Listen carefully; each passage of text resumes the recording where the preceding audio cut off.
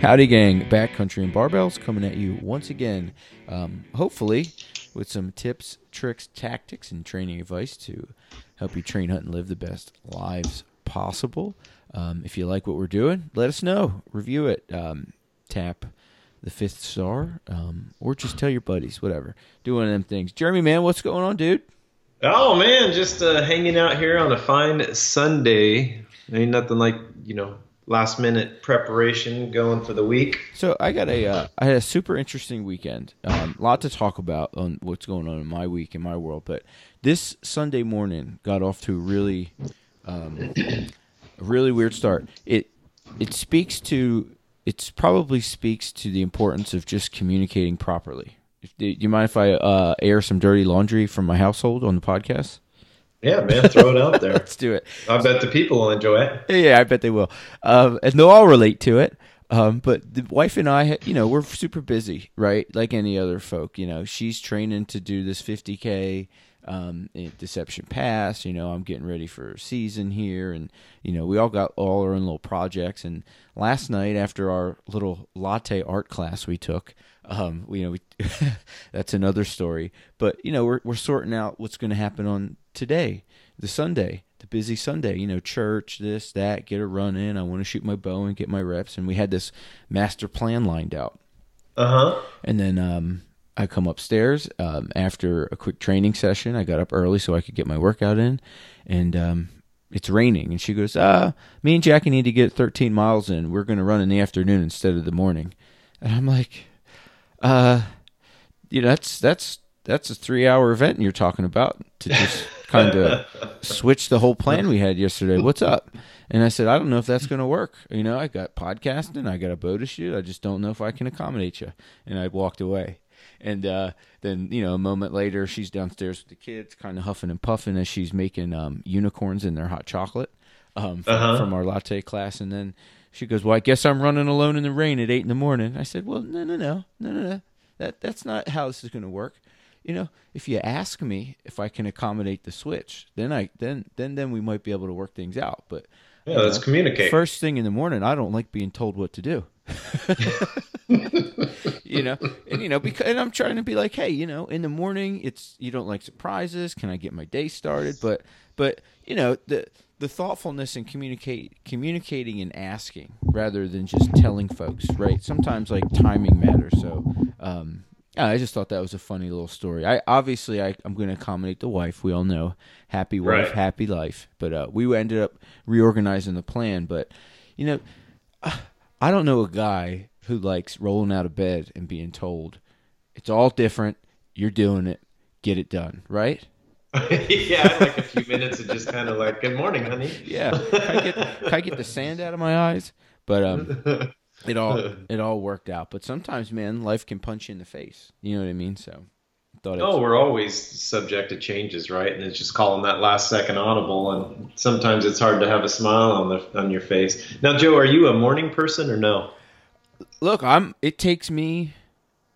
I'll tell you what I really love. I love about 12 minutes to just lay in bed and sort myself out. Like 12 minutes. Can I whatever it is? Yeah. Can I think about my dream? You don't want to move that to 12 minutes, 30 seconds? Yeah, that's it. I just like to, can I simmer up for a bit? I just, no one likes being, slammed with a sandbag, early. Right. And a lot of times my demeanor in the morning will depend on, how the night went. Like last night, I'll be honest, part of being a little grouchy in the morning had a lot to do with last night. The wife and I had a late night. We went, like I said, we went downtown and we took a latte art class. From this woman. Check her out on Instagram, dancing_barista. And we didn't know it at the time, but she's like a belly dancer, and she teaches latte art during the day and belly dances at night. Cool chick, fun class, but you can imagine you're making lattes and getting Thai food late at night. So you're all caffeinated up when you shouldn't be. So right. Sleep wasn't great. Luckily I caught up on I literally caught up on the entire Born and Raised elk season docuseries last night because I couldn't freaking sleep. So not only did I drink too much caffeine and eat spicy food before bed, I ended up just staring at my phone into the wee hours of the night. So the morning Which was is like the worst thing you can do before you go to all bed, of it. right? I did it all. I should have just, if I would have drank a fifth of bourbon, I would have just had the worst. I would have done everything to diminish all my training for the last 6 weeks. But luckily, I didn't go that route. But so there's a way to not do it, folks. But yeah, so this morning wasn't the best for me to get the news, right? So, Right. So I think that has a lot to do with it. What about you, man? Do you got like generally my mornings and evenings, if I follow my routines that I know work, which is read a little bit, avoid blue light, don't eat 2 hours before bed, watch out for the water, do a little bit of writing in a journal before you go to bed, and then you wake up, you're awesome. But if that flies off the handle and you end up having a caffeinated YouTube binge, it's not the way to go. Yeah, with me, I've always been a morning person, but I've noticed over the years that now I kind of like that morning time. And I don't know if it's because with my new job, it's more quiet when I'm at the hotel, and just kind of like got a little different routine when I'm not at home. Yeah. And maybe it's traveling, being in different time zones or whatever, but I could usually jump up and be ready to go and be fired up and always just like happy. Yeah. So well, when I can wake up and ease into the day with the things I like to do, I'm better. And we even had this conversation with the barista last night, like around coffee. Like, I really like to French press coffee, and I think it has a lot to do with the routines around it. I'll grab the fresh beans, you smell them, you weigh them out, I hand grind them. You know what I mean? I put them in the press, you boil the water, you slow pour it and let the stuff bloom out. You let it sit, you ease into it, and there's no wonder it tastes better. It's just like a nice pot of chili. You sit there and baby it. You put, I think there's real love you can put into it, and I think if you do that with yourself around a routine where you can be selfish how you start the day, I think it opens you up to just be a better person throughout. You know what I mean? So, yeah. And honestly, I also think, not to just get right into, or yeah, we can even discuss this in terms of animals and stuff. I mean, you look at elk and some of these deer. I mean, we're just coming out on watching, you watch the elk rut, and they're fighting and doing their thing and screaming at each other. And now watching these blacktails do it here on Center Drive in DuPont, Washington, where they're safe and can't, whatever. Right. I'll take a 5-mile walk somewhere into some woods, and you won't have one to be seen. But then after they do all that stuff, you got the. It seems like the big mature males eventually are going to, no matter how much they group up, they're going to need that moment of solitude to then rebuild their strength. So I think to some degree, all men are going to dip in and out of that. You need people, you need challenges, you need to work hard, but then you also need that solitude and quiet time to just refuel. I think that's everybody. Yeah, I think it is everybody too, because everybody, just think about when you go on vacations, even with your, when you go on a vacation with your wife, you come back, you're just both relaxed, everything's ready to go because you've had some personal time, right? Yep. And just like us on hunting, and we talked about that with the podcast when we're all the group together, it's just having that man time. And then as of late, my wife has been doing a lot of lady things, and I can tell a big difference in her too, because she comes back excited, and she gets around ladies that are facing the same stuff, and it's just good to hear. No, I'm pumped. Like my wife has since the Ragnar run, she's been taking it seriously, and she's got a running partner who lives across the way, and they do stuff, and they're getting ready for the 50K. There's 3 of them that have been. They've been taking cold plunges in the Sound, running, and it's awesome. I love, to be honest, as much as it kind of pissed me off to hear that first thing in the morning. Like, I like that because then selfishly I feel like, okay, now I got a little bit of ammo for when I need to make a switch in my elk hunting plan. But to me, it's also fun compromise. Like, I think that's a good sign that you're probably in the right marriage or right relationship. That if you're willing to back off on something that's important for you so they can do something important, and then in the end it all works out to great time together, I think it's great. And and selfishly, and not to take this podcast to a weird place, the more active my wife has been in doing her own thing, the more active, and if you read between the lines on this, the more active we've been together, if that makes any sense. Right. And it's been really helpful. in a way, it like busy's good if you can all be on the same page with it. And I don't think there's anything wrong with that. But the way we were talking about it here in the beginning, just those little tips to communicate. And I think when I was a younger man, when I sat down and said, no, why don't let's talk about asking about this first. In my younger days, I would have said, fine, go do your run. Have fun, and do your run at 8 in the morning by yourself. That's the way it should be, right? Then we both would have been thinking about it all day, right? Without finding resolution and working it out. And then all of a sudden that one word comes out, and then you both snap. That's it. You know what I mean? Or she comes back in from her run, slams the door. I've been there too. So, but it's what you figure. Yeah, me too. It's what you figure out as you go, right? And I think. I don't know. It takes time, dude. It's not like an overnight gig or even a 2-year. It's sometimes 10, 15, whatever. Sometimes relationships are late bloomers, but I've been thinking about it. I've known old Eliza Wick, now Eliza Shamanic. She did not hyphenate that thing. She took the name. That's not negotiable, folks, here. But I've known her since 2000, right? I've known her. We've been engaged in this thing in some respect since the year 2000. That's half my life, or just about half my life, right? So, and it takes time to figure all that out, man. And I think too often in wanting everything now, and again, this social media, phone, tech thing bleeding into everything is as fast as all that stuff evolves and as fast as we get information, I think it also doesn't allow us to let, whether that's relationships with friends or relationships with, significant others, I don't think you allow that to bloom. You know what I mean? Again, you keep bringing it all again with this coffee conversation. Just like that's why I think a French press or a good chili works. You just gotta give it time to simmer, let it bloom, let it work itself out. Oh yeah, absolutely. So you got to get out of that selfish state of mind, which can be pretty hard, especially more so for men. I hate to say it, but we tend not to mature until we're about 28, 30. Yeah, I wish. I'm working. And then we're like, oh, yeah. That's right. Yeah, maybe I've probably said before on this podcast, it wasn't until around 25 I started making sound decisions, and it wasn't until 30 until those decisions got relatively consistent. And I feel like right around now I'm reaching a peak, but still that's questionable. So yeah, I'm sure as Eliza's listening to this podcast in the future, she's like, "You have never matured." Yeah, she'll just kidding. She'll just look at me with them sideways eyes, kind of. I know my wife would be saying the same. Michelle would be like, "What? Who are you? Who are you fooling, sir?" Yeah, sir. But, exactly. But too, I mean, I don't know. It's interesting. So, but too, I also think we can be defeatists ourselves, right? I was even thinking about today, just trying to organize. I wanted to get up this morning and get a little work in, and things are going well. And one of the reasons I like swinging the kettlebells is there's not a lot to organize. I can remember doing some weightlifting workouts where I had to break down my boxes, work here, move that, use a squat rack, be all around, unload, load the barbell.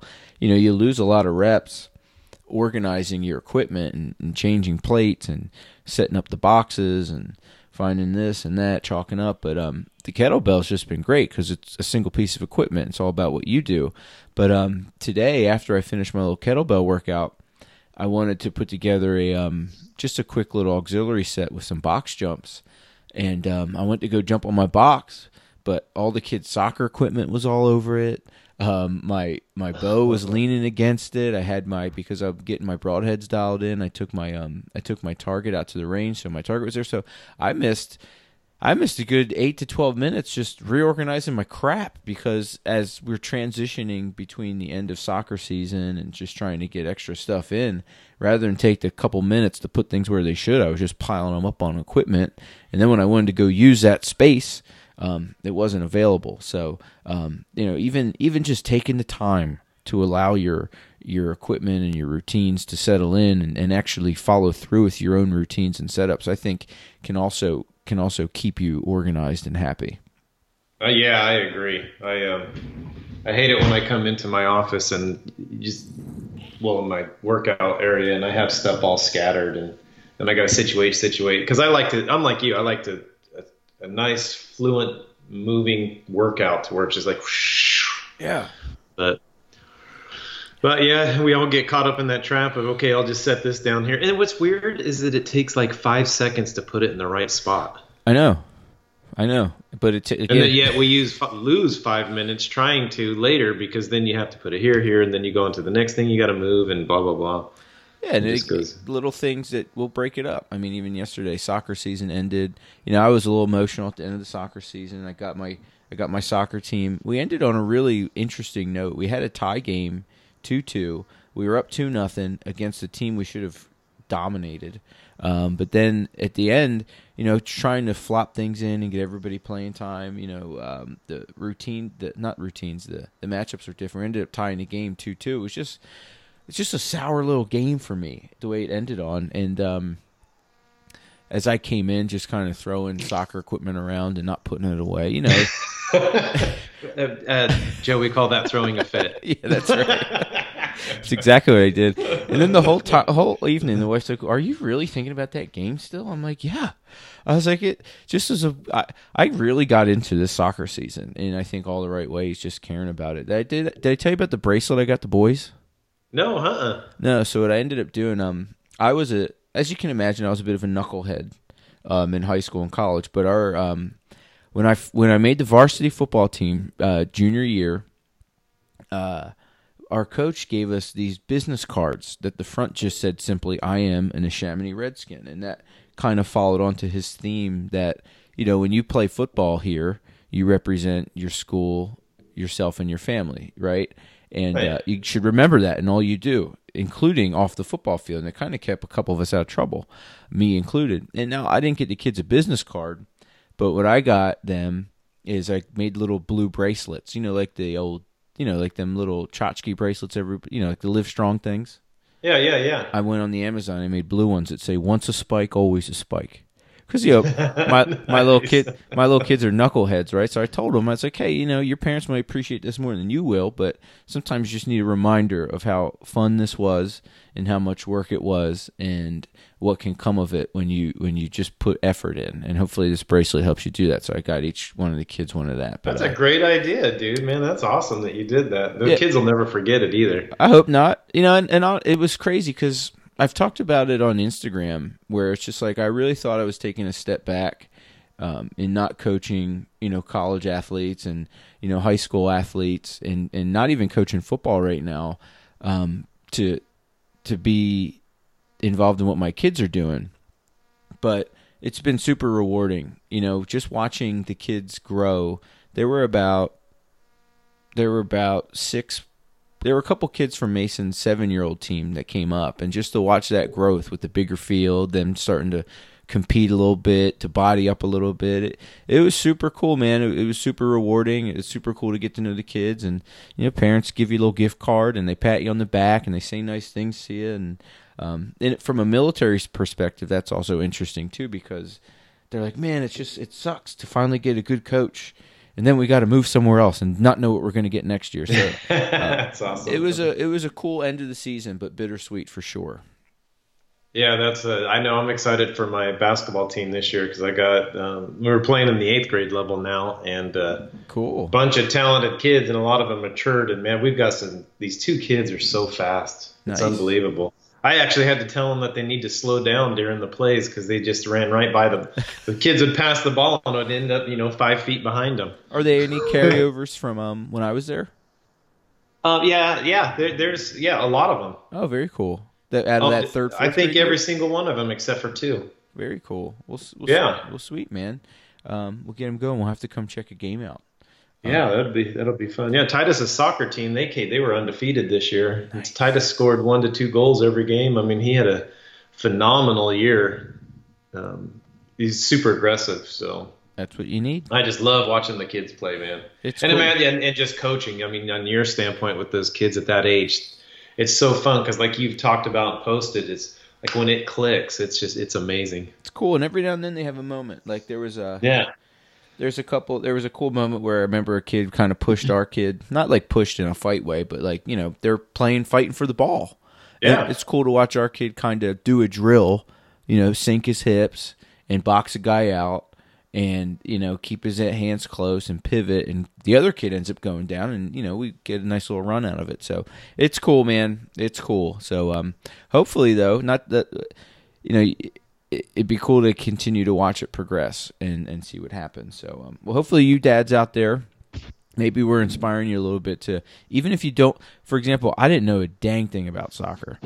I just wanted to coach my kid, and we figured it out. I ended up coaching soccer at this level a lot like you would coach basketball. We just kind of did a weave with our feet and did some things. But I would say if you're on the fence about being involved with coaching your kid, and whether you're busy or you don't think you're good enough, I would say just start and enjoy it and do it for fun. I think you'll see at the end of that trip, it's super rewarding.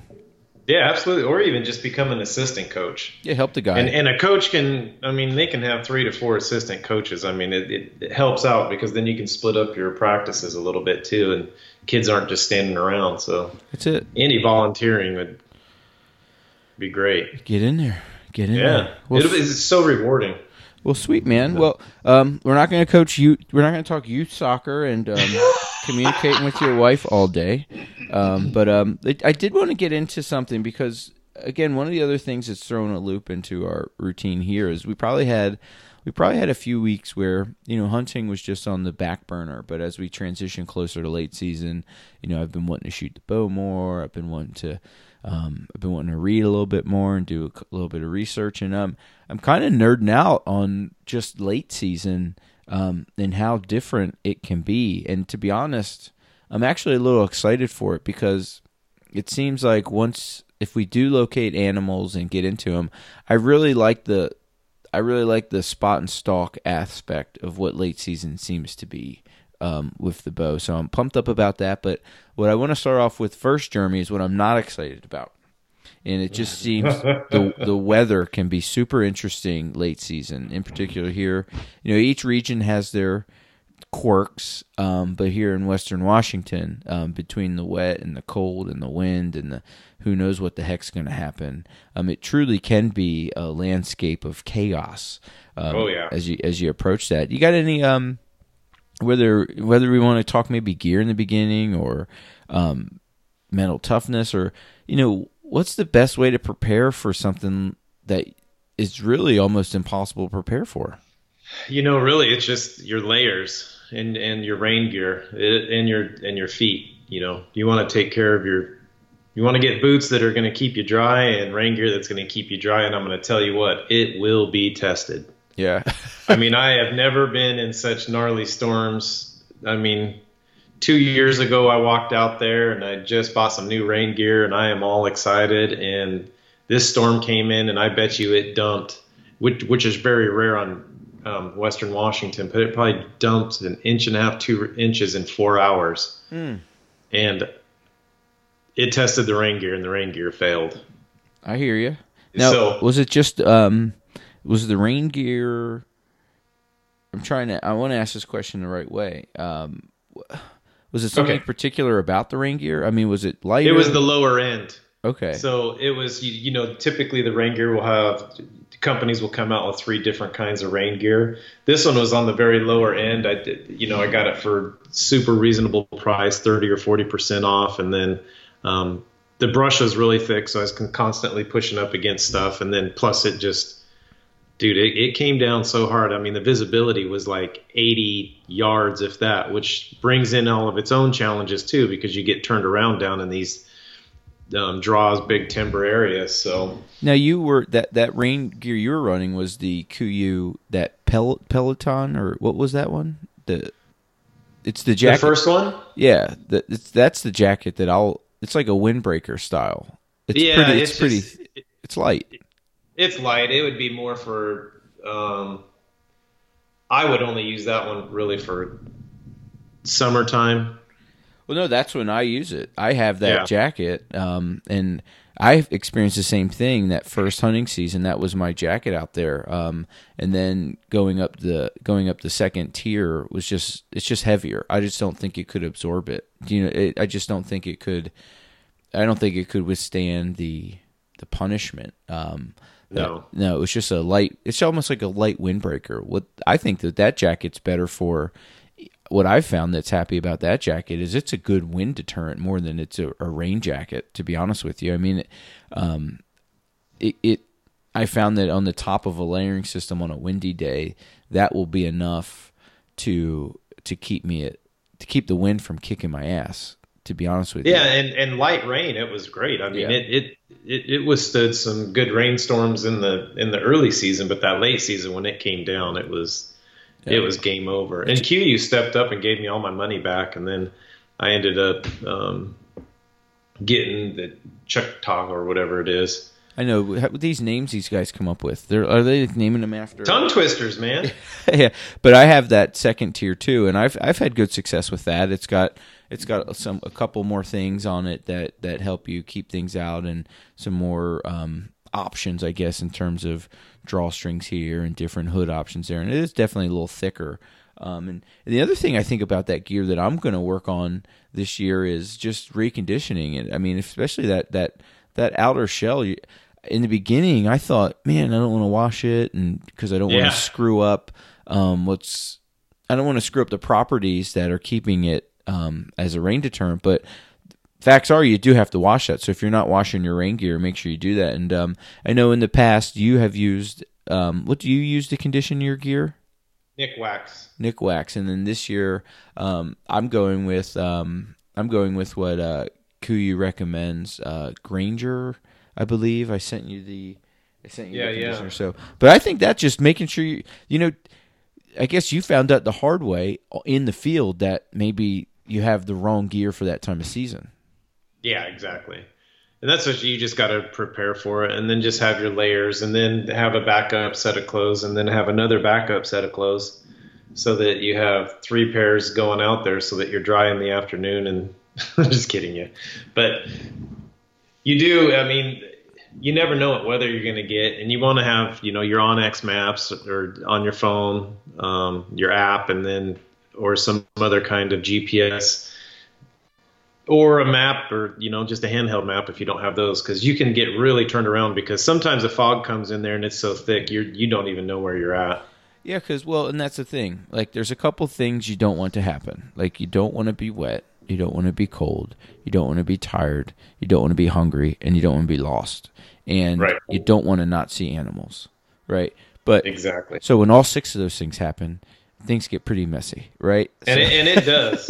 And I mean, it can come like, it's a good dark day, it's beautiful, and it's semi-foggy, it's coming in and out, and then all of a sudden, within the switch of a switch, it's ugly. Sure. It comes down, it's pouring, you got to find a tree, you hug up against it as long as you can, and then. But it shouldn't deter you, because the animals are going to be there. They're in the same elements, so you just got to kind of push and keep still. I find it the best still hunting is when you're doing it in that kind of rain, because they're not going to hear you. That's right, and that's the one thing that is happy about it. When it's nice and moist out there, so is the ground, and you can actually sort out how to move quietly without, when it, sometimes. Early or late early season, when you're approaching fall, it's just those beautiful blue days where it's good, dry, and great weather. It's so damn crunchy, right? How do you move quiet? How do you get through the brush? That can be pretty tough. I'll tell you one thing I do. You were teasing about bringing extra clothes. One thing I've always been in the habit of is really taking care of my feet, and always having. I'll pick like however many days we're going to be out there, and like triple the socks. And I always make sure that I have good warm wool socks, like pretty nice. So, this year in particular, going with a boot, because to be honest, where we are, it doesn't seem like cold temperature is really the issue, because I haven't been cold. Like, it just hasn't happened. Even going late season, before, I just don't get cold. So I don't have a heavy boot, but I really focus on a boot that is going to keep me dry. So I'm hoping and I've been wearing them out at soccer practice, especially on these wet days. But I've the wife got me the new UH Hunt CH1 GTX boot, so I'm interested. But I'm kind of nervous if it gets really cold. If we get a nasty cold snap going through there, the boot seems super good at deterring wet. But I'm half interested to see what happens if it gets really cold. But right. Yeah, but I'm hoping I can beef that up with a particular heavy sock. So I'll load up sock wise and find the biggest, nastiest, heaviest sock I can stuff in that thing. But I am pumped about it in terms of how it keeps me dry. We've had some slob knockers soccer wise, and I've stood into some big puddles and tried to saturate the boot, and it seems pretty good at keeping weather out. So I think my feet will stay dry. I'm just interested in what's going to happen if it's cold, and if anyone's listening, if they've been out in some late season hunts in this boot, and I'm interested in how it holds up to extreme cold. Yeah, I'm trying to Google it right now. Yeah, and on the sock side of the world, I've been working with the Ellsworth socks, and they just now came out, or it's in beta test, and I'll be getting a couple pairs. I'll get you one pair, but they're a cold weather extreme sock, and Wow. So they're a compression sock that goes up past your calf, and it's an amazing merino wool with patent technology. As far as keeping the moisture out of your feet, they kind of have a complete different approach on how your foot dries during the day and how when moisture gets in there and stuff like that. So there's going to be a lot more coming out with that. Is that the sock that you were showing me that's got like the channels in it that will help air circulate around it and do some other things? Yeah, it's got a V channel, and inside that V channel, what it allows at the bottom of your foot, it allows the vapors, because your foot's the moisture turns into a vapor before it actually turns into, or the perspiration turns into a vapor before it turns into a liquid. Yep. So the idea is that the liquid goes into the core of the sock, or the knit, and then it goes into these V channels, the vapor does, and goes around your foot and then out the top of your foot. Nice.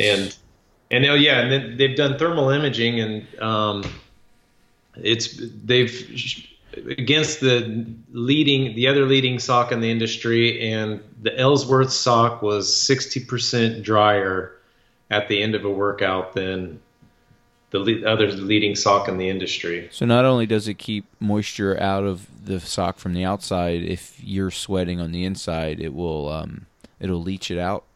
It leaches it out, even if your feet get wet. That's awesome.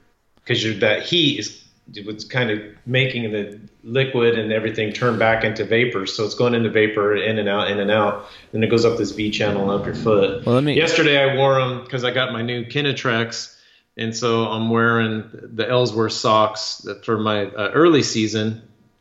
And when I got done at the end of the day, after being outside for 3 or 4 hours of sweating my butt off, I brought the socks in.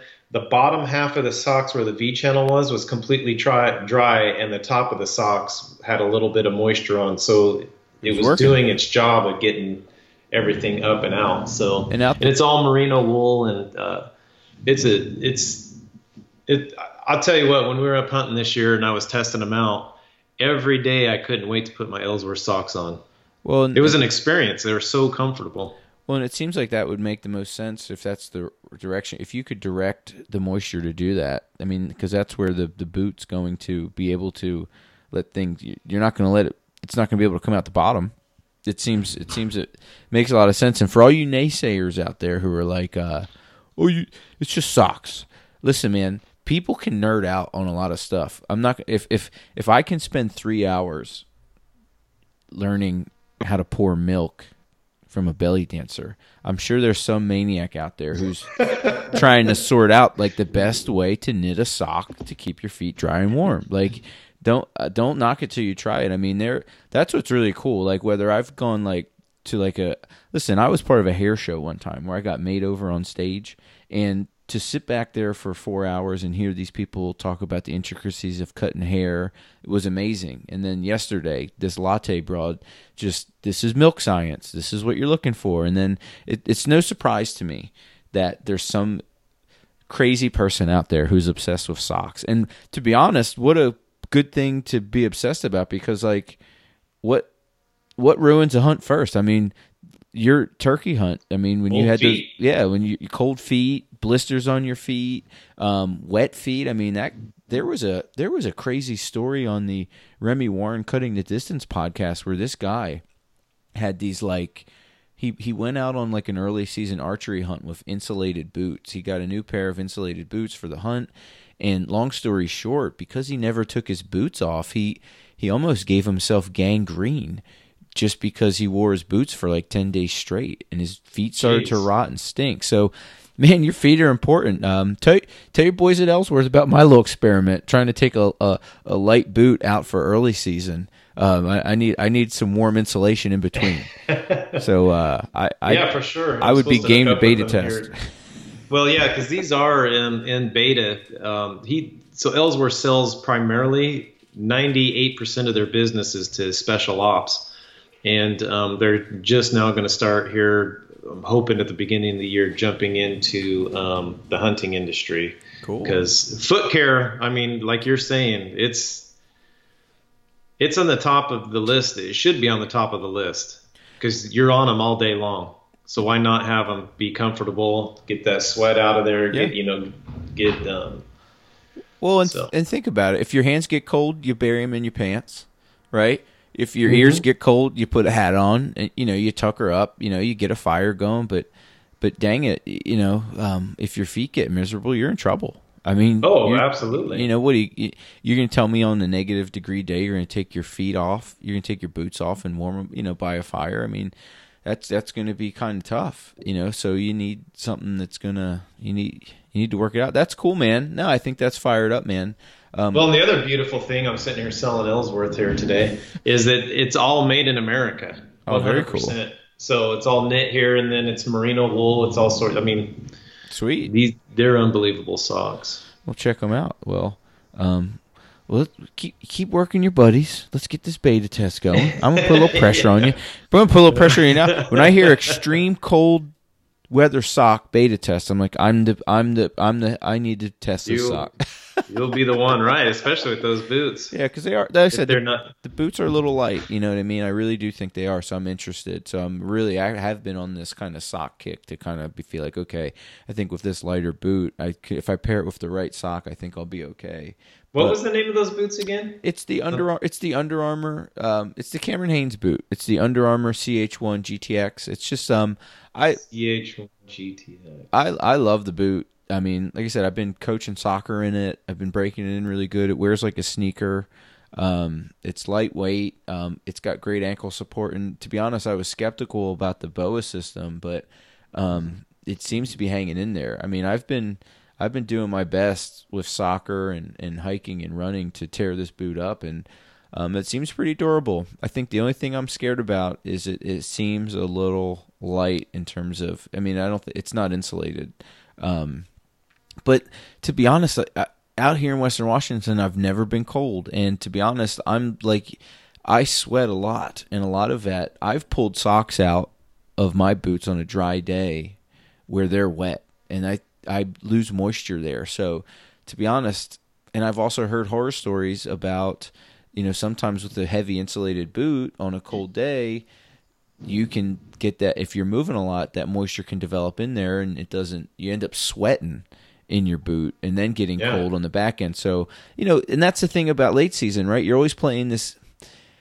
I'm trying to explain to kids at school, we were out there on a 50-degree day running the mile, and I'm like, kids, this is the perfect day to run the mile. If you pair your intensity, if you work out right, you're not going to lose energy, and you can go harder. You're not going to sweat. Your body regulates itself, and they're out there with their hands in their armpits like little babies. Yeah. But that's what you do, right? Between your layering system and your effort, I mean, you can kind of sort out between your effort level and regulate some things. So I'm interested. I'm going to be doing a little bit of experimenting to sort it out. And, this time next year, if I'm buying, an 800, if I'm buying a, 800 gram insulated boot, we know what happened. So we'll see. I always stick, and I've told you, I've talked about this in our shoe or boot podcast, is I always run 400 mil. It's been a perfect in between. In the summertime, I sweat a little bit, quite a bit, but in the wintertime, it's a fine in between, because then sometimes my feet are a little bit cold. But I've never ran true merino wool socks, and I'm really interested in seeing what happens with these Ellsworths this lake season. Because the first season, my feet never ever once got cold. Yeah. Which was pretty amazing, because usually my feet kind of, like you're saying, you're dabbling at that in between. And with all the rain and everything we got, and then my boots leaking a little bit. I mean, it wasn't much, but Yeah, I've never not worn merino wool socks, and I'll do a synthetic blend a little bit, but not wool socks are the way I go. It's even when they get a little bit wet, they seem to at least keep you warm a bit. So super interesting. But yeah, so we'll see. I mean, we'll see what happens. But you gotta prepare for the elements. And I think you can only prepare so much. You got to get out there and test things and figure out what's going to work for you. But and there is a little bit of risk in that, right? And so we'll see what happens. Is there anything you're going to change in your setup this year that got you a little interested in what's going to happen, or a new piece of gear that you might be working on late season? Or are you pretty dialed in with old standards?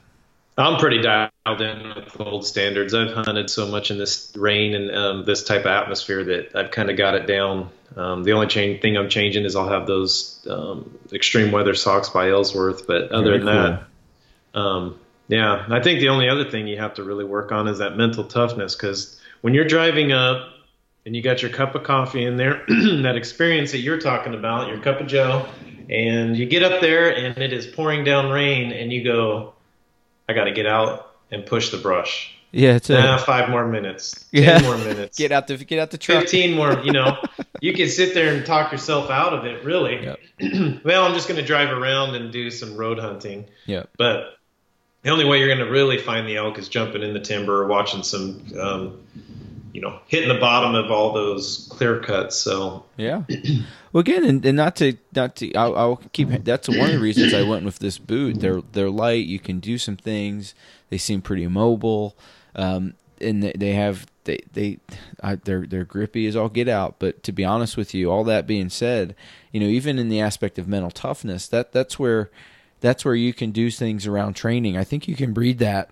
Rather, if you have, if you put weak, soft feet into a strong boot, eventually the foot's going to break down too. So, I'll do little things like, again, walking around barefoot to build some mental toughness. And I'll tell you one thing I do that's stupid, or some people might think is dumb, but when I get done training in the morning and I take my shower before I get out the house, I'll pipe that thing on cold water before I get out. And there's some interesting stuff going on with cold water, and you're only going to get so cold in your shower. But to me, more than any science behind it or breathing technique I might do when I get out of the shower, but that's just hitting the tough button. How long can I sit in this cold water before I have to get out? And I try to go a little longer each time. And right now I'm up to about 90 seconds, where I'll just put that on as cold as I can go, and I just bury myself in that mess. And again, that's how I'm working it out, and I think we talked about it too before, on way early back, about how people just, we're all in these air conditioned environments, these insulated cars, and we're just not exposed to the elements. No, we're too reliant on our modern conveniences. Yeah. I mean, before you'd have to get out of your car, if you wanted to buy a pair of shoes, you had to go to the store, which means you had to drive, get in your car, you had to go outside, you had to, there's all these things. Now you could just do it from sitting in your room. Well, that creates all these other habits. I mean, even with yard work, and we've talked about it so many times, just getting up and moving. We're getting further and further away from that. That's it. It's crazy. So, expose yourself to something to breed that mental toughness. I don't know. I mean, maybe it's a mental toughness challenge. I don't know. I don't know how you, just through training, you do it. In the garage, if you have, or the gym, you can do it by, getting an extra rep, maybe increasing the load, running a little further in lifestyle. I think it's as maybe try fasting a little bit. Don't eat as much. And see how you handle hunger, and can you be active when you are hungry, and maybe even going with that idea of taking a cold shower once in a while. But, I guess changing your diet, I think, is a huge one, to be honest with you, because I've changed my diet in the last 2 weeks, Joe, and I've never had as much energy as I have now for, it's been 7-8 years, because I'm a pretty wiry guy as it is. And now I've got like so much energy, and I'm not trying to talk myself out of doing anything, because I cannot sit there and just sit there anymore. I have to get out and move around, and it's all because of my eating habits have changed. I mean, I take a nap every single day when I'm at home. I've tried to take a nap in the last week, and I can't fall asleep. Very good. What did you do? I went to more of a, so before, when I travel a lot, I eat just crappy foods. So when I got back this last trip for 7 days, I was like, man, I need to try something different. So I just started I try to introduce 30 to 50 different kinds of foods a week into my system. So which that would mean I'm eating more greens now where I didn't before. I'd eat a lot more protein. Okay. So I tried to switch the balance to like a 40-30-30. So 40% of my calorie intake is from protein, 30% carbohydrates, and then the other 30% in fat. And I started eating a new shake that I had years ago, a protein shake in the morning, and then I eat like salads and greens and fermented foods and all sorts of stuff. And I'm not eating as much. And it's pretty amazing, because before my diet was basically I'd eat peanuts, and it was pretty much the same thing without as many vegetables. So I introduced more vegetables, more fermented foods, the blue cheese, yogurts, all that other stuff. Okay. And dude, it's crazy. So you're going more towards just eating. You're just eating more food, it sounds like. I'm just trying. Well, I'm a variety of food. I'm not eating more food as in consumption wise, but I'm adding more variety. So what I'm just building is trying to build my gut to where it's doing what it's supposed to do. Before, I think I was poisoning my gut. Sure. And not getting it all the stuff that it needs to do. Because there's like what, 1 million. You know more of this than I do, but there's millions. Way underselling it, brother. There's a lot going on in that belly. We've been doing we've been talking microbes in health class, because we were doing this little disease prevention unit, and the microbe situation came up. No, I think some folks, they don't know a lot what's going on in there, but they're pretty. One thing I've heard is there's maybe more species of bacteria in your guts than there are in total species living on this planet. So there's a lot going on there, and that's what they're saying. There's like 1 million. The more they dive into it, there's just some guys have taken it so far to say that our human bodies are just avatars for those bacteria over millions of years of evolution. So that's one frame of thought. I don't know if I buy all that, but it's super interesting. It is interesting, because I tell you what, I did it, and it has changed my life significantly. Well, keep on it, brother. I like it. Oh, I will. Now the challenge is when I travel, right? Now I'm going to have to. Well, I would tell you one thing. Discipline. One thing to even try with that, because I think this, and again, I think where this sits into the conversation, it's not a real rabbit hole as much as like, if you can be mentally tough if you are tough, and you'll be more tough if you raise the minimums and you're in shape. If you go out into the woods sick, sorry, and diminished, well, you're not going to have a lot of longevity, and you're going to be itching to go back to the truck and warm up. But if you go out there with some resiliency and some strength and some good habits, and you've tested yourself and you have confidence, you'll do the extra mile, and you won't be afraid to go further and try harder and to just suck it up. But I don't think being tough or developing mental toughness is I don't think that happens by accident. I think no, it's all attitude, and to have a good positive attitude, you have to have good health. I mean, if you sit there and eat crappy food all the time, you're going to be in a pissy mood all the time, and you're going to have a bad attitude, and you're just going to think of all the negative aspects of everything. Even at best, you'll be all over the place, right? Yeah. You'll have mood swings, right? Kind of. Again, I'm pretty I'm pretty chill. I'm pretty laid back. But this morning, having an interesting night diet wise, and getting overly caffeinated before bed. I was a little squirrely in the morning. But luckily, I leaned on good habits and knew what happened. I know when the day unfolds happily, and it's not when it starts with my wife running 13 miles in the cold wet by herself, right? So Right. we've worked that out, but no, I think it's cool. I would as much as you grow things, I think you should try something. You should grow some cabbage, and I think the thing you should add to this little thing of yours is if you're willing to go out there and try and make your own wine, you should try and start making your own sauerkraut. I think if you're into this gut stuff, eating some fermented vegetables would be a cool thing to add to your diet. Right now, I have a cool batch of purple kraut brewing, and I have a kimchi style kraut brewing as well. And that's something that's always working in the house. My girls love it. I'll hammer greens. I like to eat greens, but my favorite vegetables to eat are fermented vegetables. They on your plate too. If you do fancy yourself somebody who eats a lot of like meats, I like the fermented vegetables because they'll cut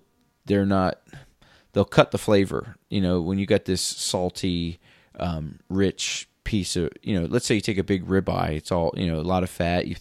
I'll throw a stick of butter on top of my ribeye with a bunch of salt, and it's pretty robust. And sometimes cutting that with just a little pile of sauerkraut or kimchi has been really good.